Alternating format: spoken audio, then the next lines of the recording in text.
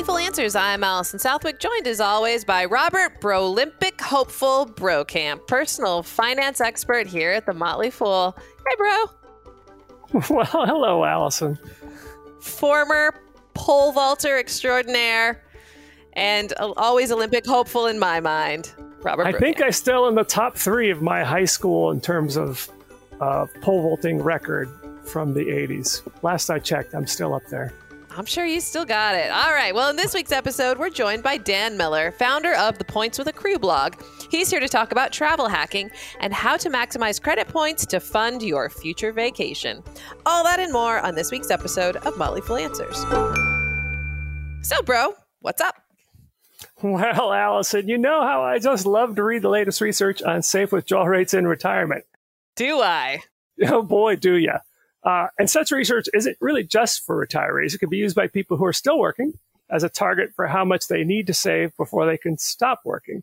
And we've seen this actually recently in a few of our episodes when we've discussed a guideline used by some people in the financial independence retire early movement, otherwise known as the FIRE movement. And that guideline is that they can retire when they've saved up an amount that is 25 times their annual expenses. The foundation for that comes from ye old 4% rule. So if you've saved up $1 million, the 4% rule says you can take out $40,000 in your first year of retirement. What's 40,000 times 25? $1 million. So that's the math behind the guideline. But the 4% rule was developed with a 30-year retirement in mind. Is it reasonable for people who plan to be retired for 40 years, 50 years, even 60 years? Well, this is a question that was addressed in a recent research note from Vanguard entitled Fuel for the Fire, updating the 4% rule for early retirees. And their message for the FIRE folks, and really all retirees, you probably need to save more than you think.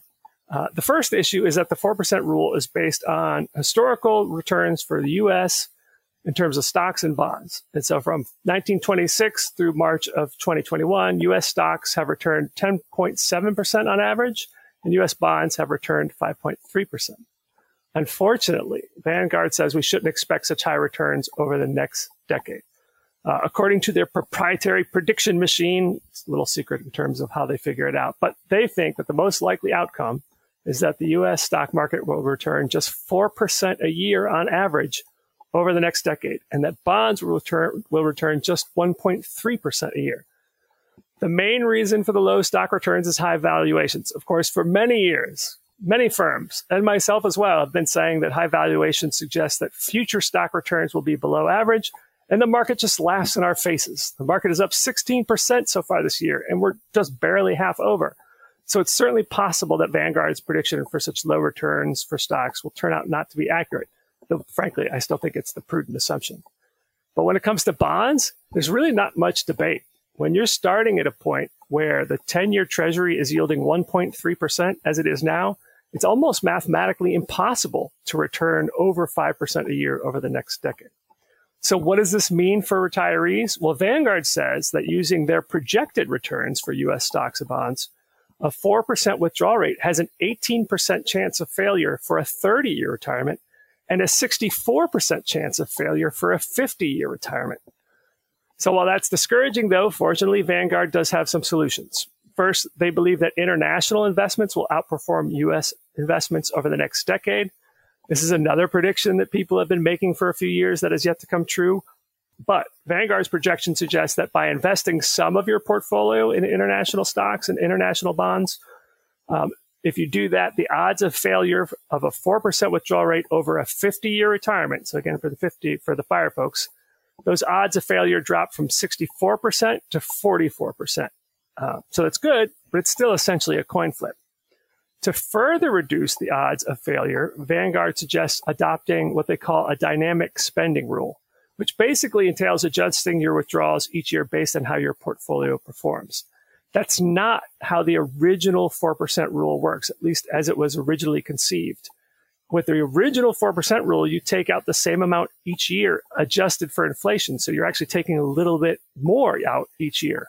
But with Vanguard's dynamic spending rule, which is explained in their research report, you cut back on withdrawals when the portfolio is down. This leaves more money in your portfolio to benefit from the recovery when it eventually happens. Now, when I first read this, I thought, many people in the FIRE movement have already cut their budgets to the bone, so I'm not sure there's much flexibility in their year-to-year spending. But then I thought, the FIRE folks are pretty resourceful. So if there's anyone out there who can find a way to cut their spending a little bit in a given year, it's probably these people.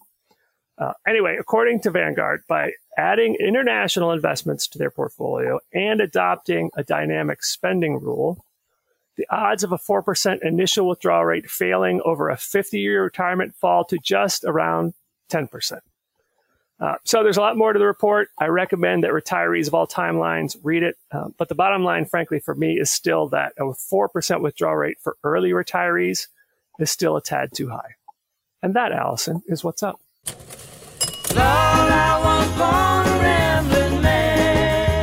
As more people get vaccinated, travel is making a comeback, and pent-up demand combined with limited supply means that you could be paying a lot more for travel. Travel hacking could maybe just be the trick to help you travel cheaper in the future.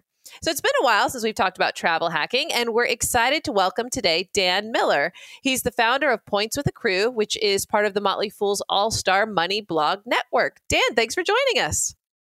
Thanks for having me. So Dan, at the highest level, what is travel hacking? So like most kinds of hacking, it's all about trying to maximize the value you're getting while paying the lowest amount possible. So when you talk about travel hacking, this could be trying to get, cheap flights, cheap hotel rooms, any kind of things that kind of maximize the amount of travel you're able to get while paying as little out of pocket as possible. And a lot of times it deals with credit cards. So the miles and points that you get from various credit cards are one way that you can travel hack. But there are a couple of other ways that you can do it as well. So how did you get started travel hacking? Well, I have 6 kids, so trying to travel anywhere with 8 people is, in a way, 8 times as expensive. And so we had a family reunion in 2014 that was in Lake Tahoe. And so I live in Ohio. And as we were trying to plan for this trip, I knew that 8 cross-country plane tickets was going to be thousands of dollars and that it would be, perhaps out of our budget. And so I had heard before of the concept of travel hacking. In the old days, a lot of times they called it an aporama, meaning that you would apply for multiple credit cards on the same day as a way to kind of minimize the number of hard pulls on your credit report. So I had heard of this concept before, but had never really investigated it. And so it was this trip to Lake Tahoe that was coming up that was the impetus to kind of really get serious about it. So I did my research. I opened up a couple of credit cards, and a couple months later, I used 170,000 Southwest Rapid Rewards points that I had gotten pretty much completely from opening new credit cards to fly my family of 8 round trip to Lake Tahoe and back. Well, yeah, let's talk a little bit more then about the finer points of collecting points. Like how did you get a bajillion points in probably a pretty finite amount of time if you knew the trip was right around the corner?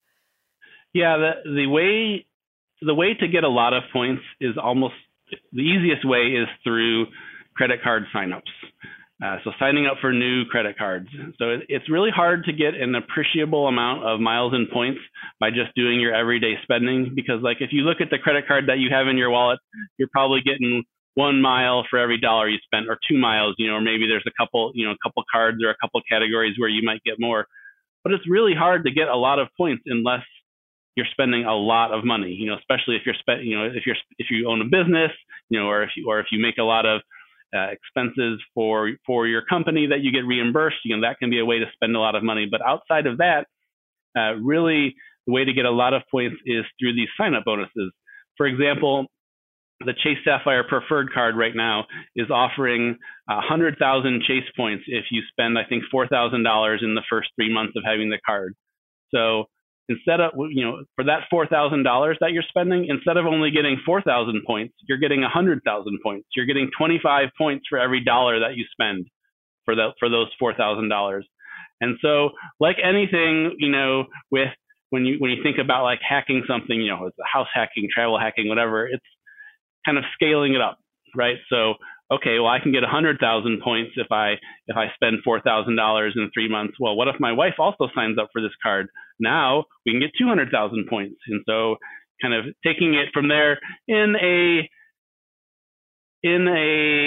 measured way, right? So that you don't hurt your credit.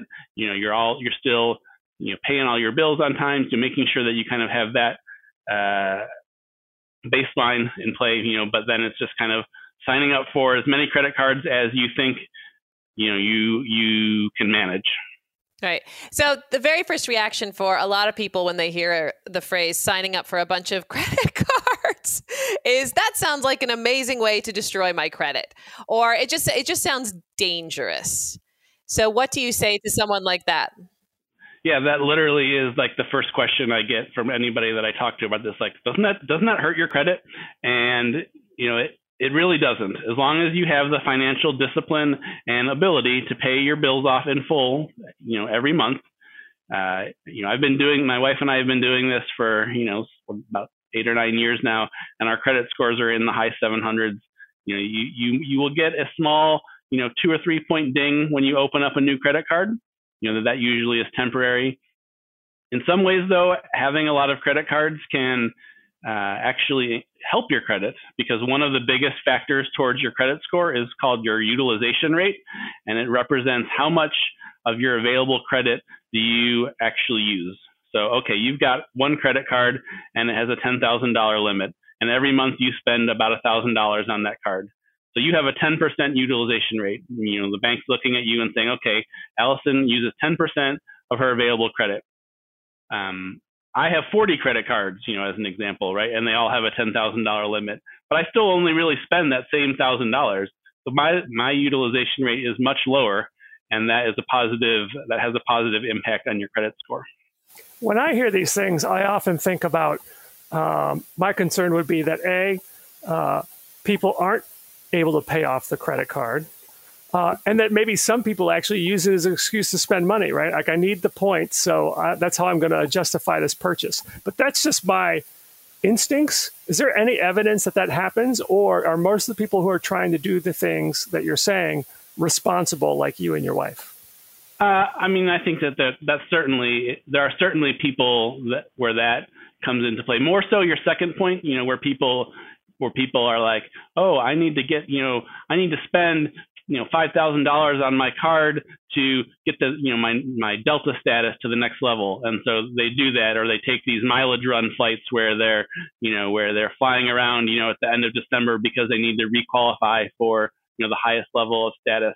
I think that happens. I think generally for people that are travel hacking, it's not so much the first thing, where it's mostly people that are relatively well off and, have, like the cushions in place to be able to open up, a credit card or two to be able to get those bonus points. You said that you and your wife have been doing this for a while now. I figured there are only so many credit cards in the world. I know they always talk about the Chase Sapphire Rewards card, or there's always these cards that kind of come up over and over again when you read articles about travel hacking. Are you able to then not cancel your card and then sign up again? Or once I've got that sweet initial Chase Sapphire Rewards sign up bonus, I can't ever get that again? Yeah, that's a good point, and it is something that has happened. I wouldn't say that I've run out of credit cards to apply for, but it's definitely, harder. Exactly for what you're saying. The rules vary by issuer.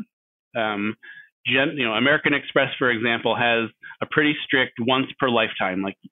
For any given American Express credit card, you can only get the welcome bonus on that once in your lifetime.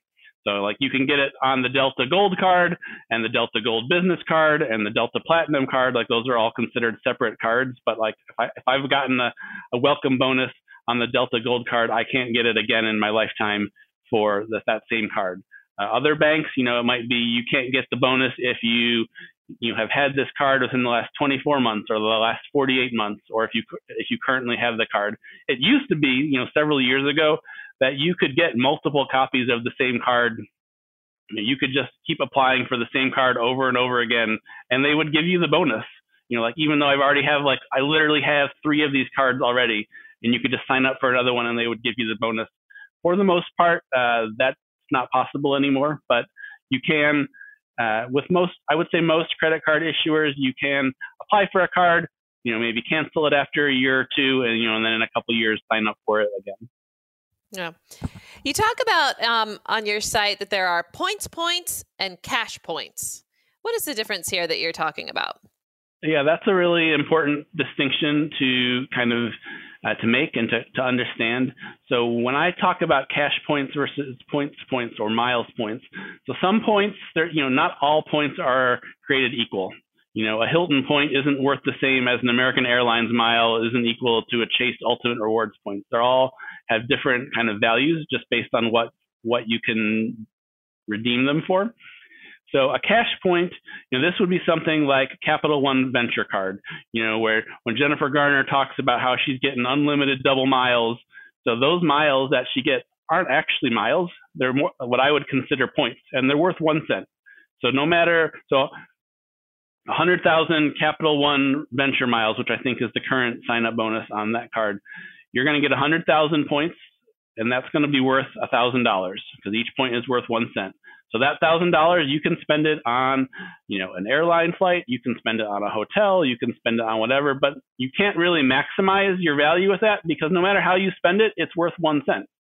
So it's going to be worth 1 cent no matter what. And that's not to say that that's bad. In some ways that's actually good, and it's easier for a lot of people to understand. Like, okay, well, I have $1,000 and I can spend this, I can use this to fly or to travel however I want up to $1,000. So points or miles, what most airline miles are in like hotel points like Hilton or Hyatt, those points are actually not really related to the cost in cash. So as an example, like a flight from Washington, D.C. to Los Angeles on American Airlines, it might cost 10,000 American Airlines miles. The cash cost might be $100, it might be $500, but it's still going to cost 10,000 miles. So you can't think of, like, if you have airline miles or hotel points, you can't really think about that as the same as the cost in cash. They're 2 totally different things that are often related. They, like, if a hotel costs a lot, a lot of times it will cost a lot in points as well. But sometimes it doesn't. And that's really finding those kind of sweet spots where something has a really high cash value, but you can get it for a relatively small amount of points. That's kind of one of the basics of travel hacking. Yeah. How do you keep track of it all? So like it could get complicated pretty fast. That's the second question I get usually. Yeah. Right. So, like, no joke, between my wife and I, we do have probably 30 or 40 credit cards, at any given time. That's a lot, right? And when I tell people that, they're like, there's no way that I could keep track of all that. And that's probably true. Like, it really, and you don't have to. That's like, I am a special, I'm a special snowflake, right? Where, this is something that I really enjoy. And it's something where, I like, I was an extreme couponer, way back before it was on TLC. So like, I'm into this kind of stuff of like maximizing everything. So I like doing this, and I've got spreadsheets and whatever. If that's not your thing, it doesn't have to be. Like, you can still participate without kind of going to that extreme. What I like to tell people is if you're just starting out, pick a specific trip, maybe a year or so out in the future that you want to pay for with points. And so then kind of do some research to figure out how many points it will take and what kind of points you need. And then open maybe 1 or 2 credit cards and put the spending that you're already spending on whatever card you have right now on these new cards. And with 1 or 2 sign-up bonuses, you can probably get a good chunk of your trip paid for. You mentioned there are ways to travel hack beyond credit cards. Tell me more. I'm intrigued.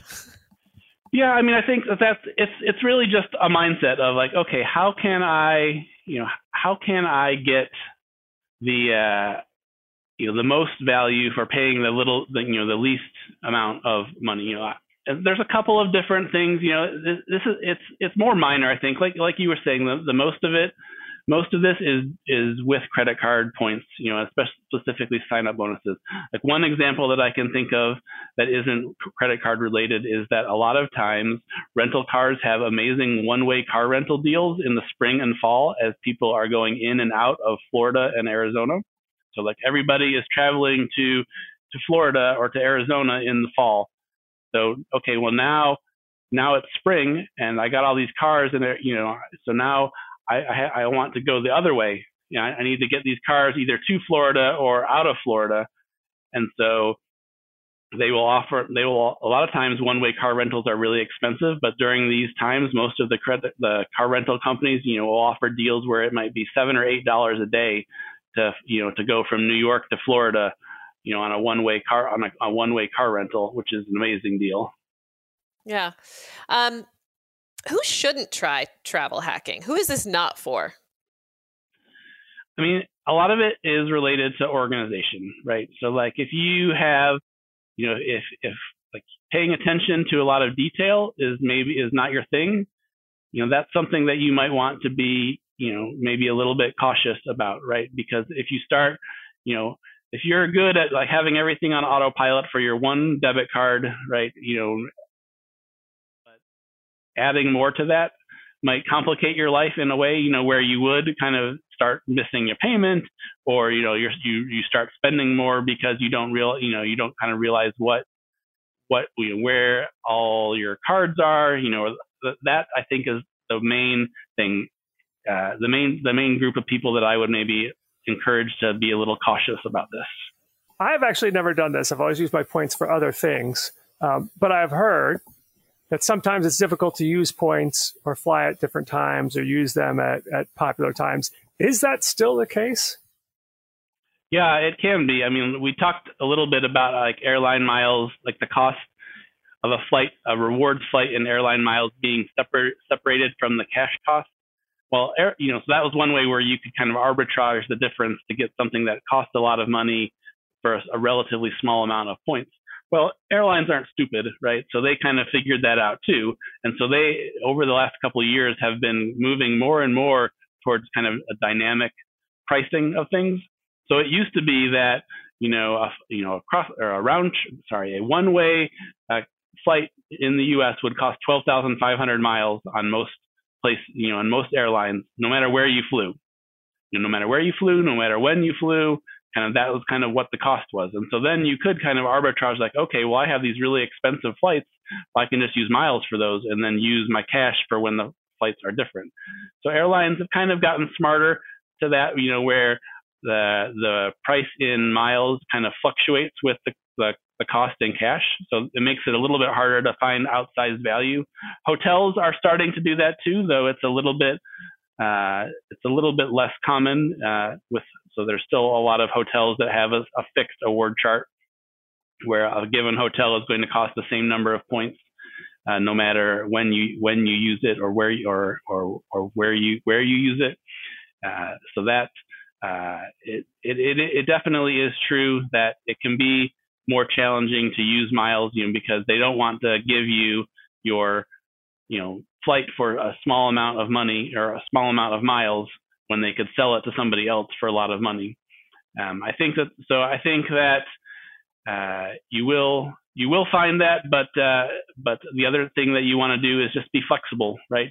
My sister, she knows that I'm like, the points and miles guy. So she said, okay, well, I'd like to come visit you guys. And so she was giving me some times and, like, well, I can either visit you like next week or over Christmas. I'm like, well, those are really bad times because that's when everybody wants to fly, right? So like, it's really hard to find, good deals or really any, availability.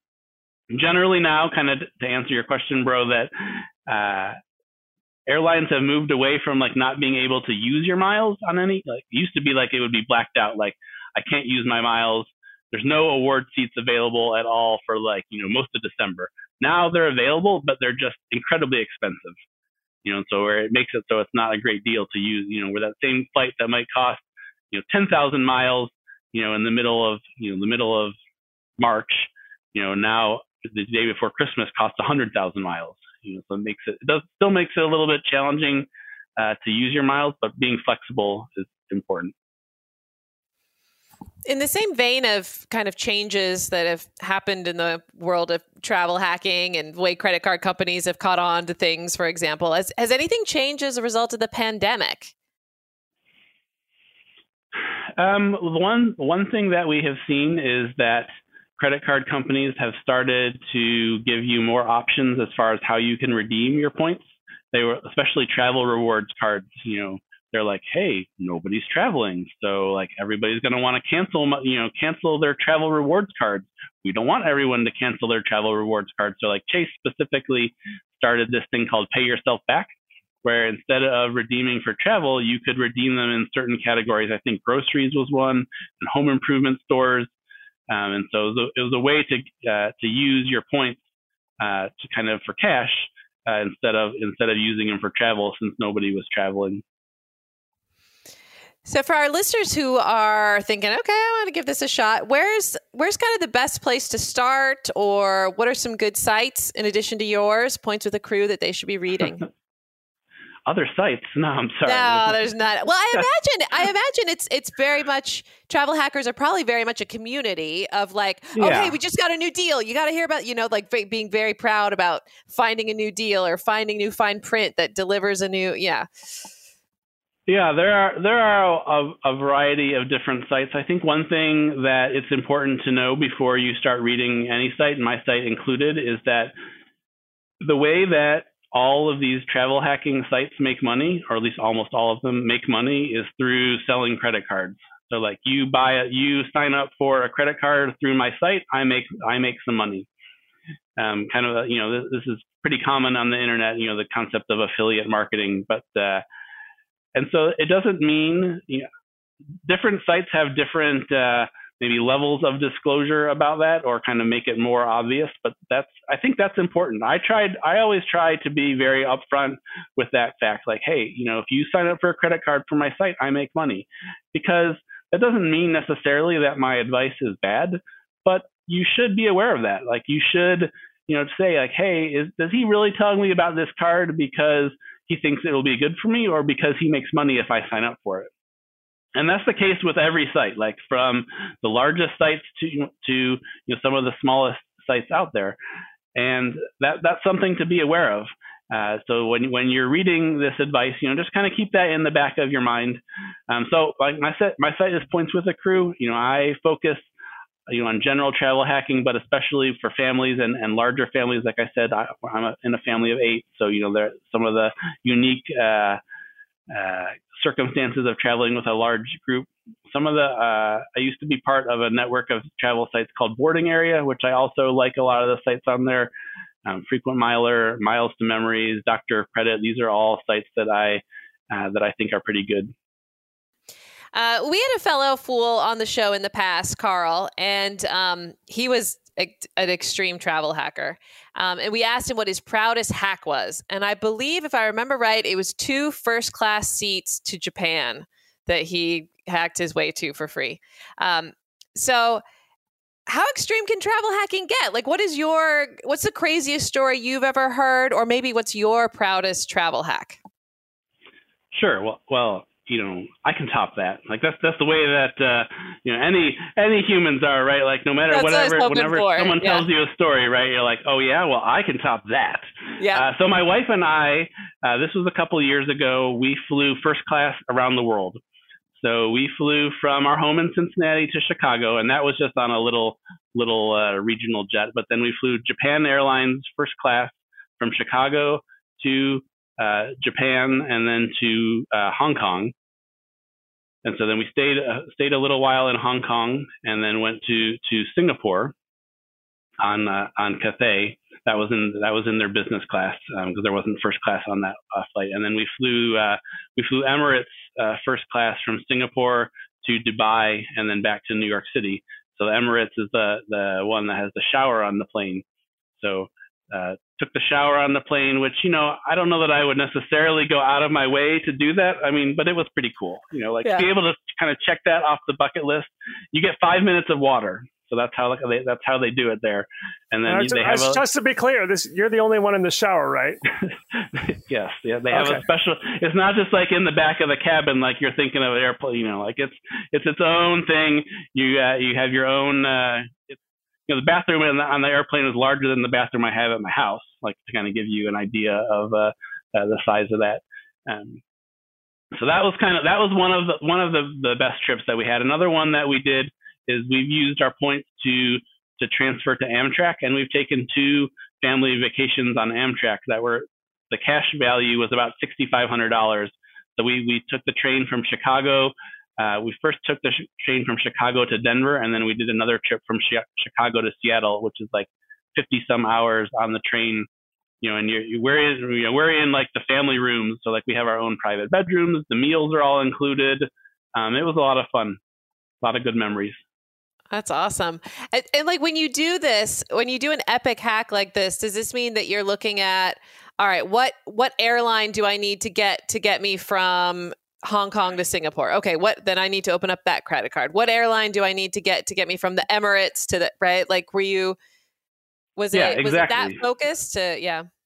Mm-hmm. Yeah. I mean, there's a certain sense, because I started, that's kind of how I started, right, with these Southwest points. I'm like, okay, I know that I need to get Southwest points to be able to take this trip to Lake Tahoe. So I'm like, okay, I can open a Southwest credit card. I can also open a Chase credit card because Chase points transfer to Southwest. That was kind of how I took that. Like if you have a dream vacation, say to the Turks and Caicos Islands, right? Like, hypothetically that you want to go there, right? And you want to stay at this particular Marriott, for example.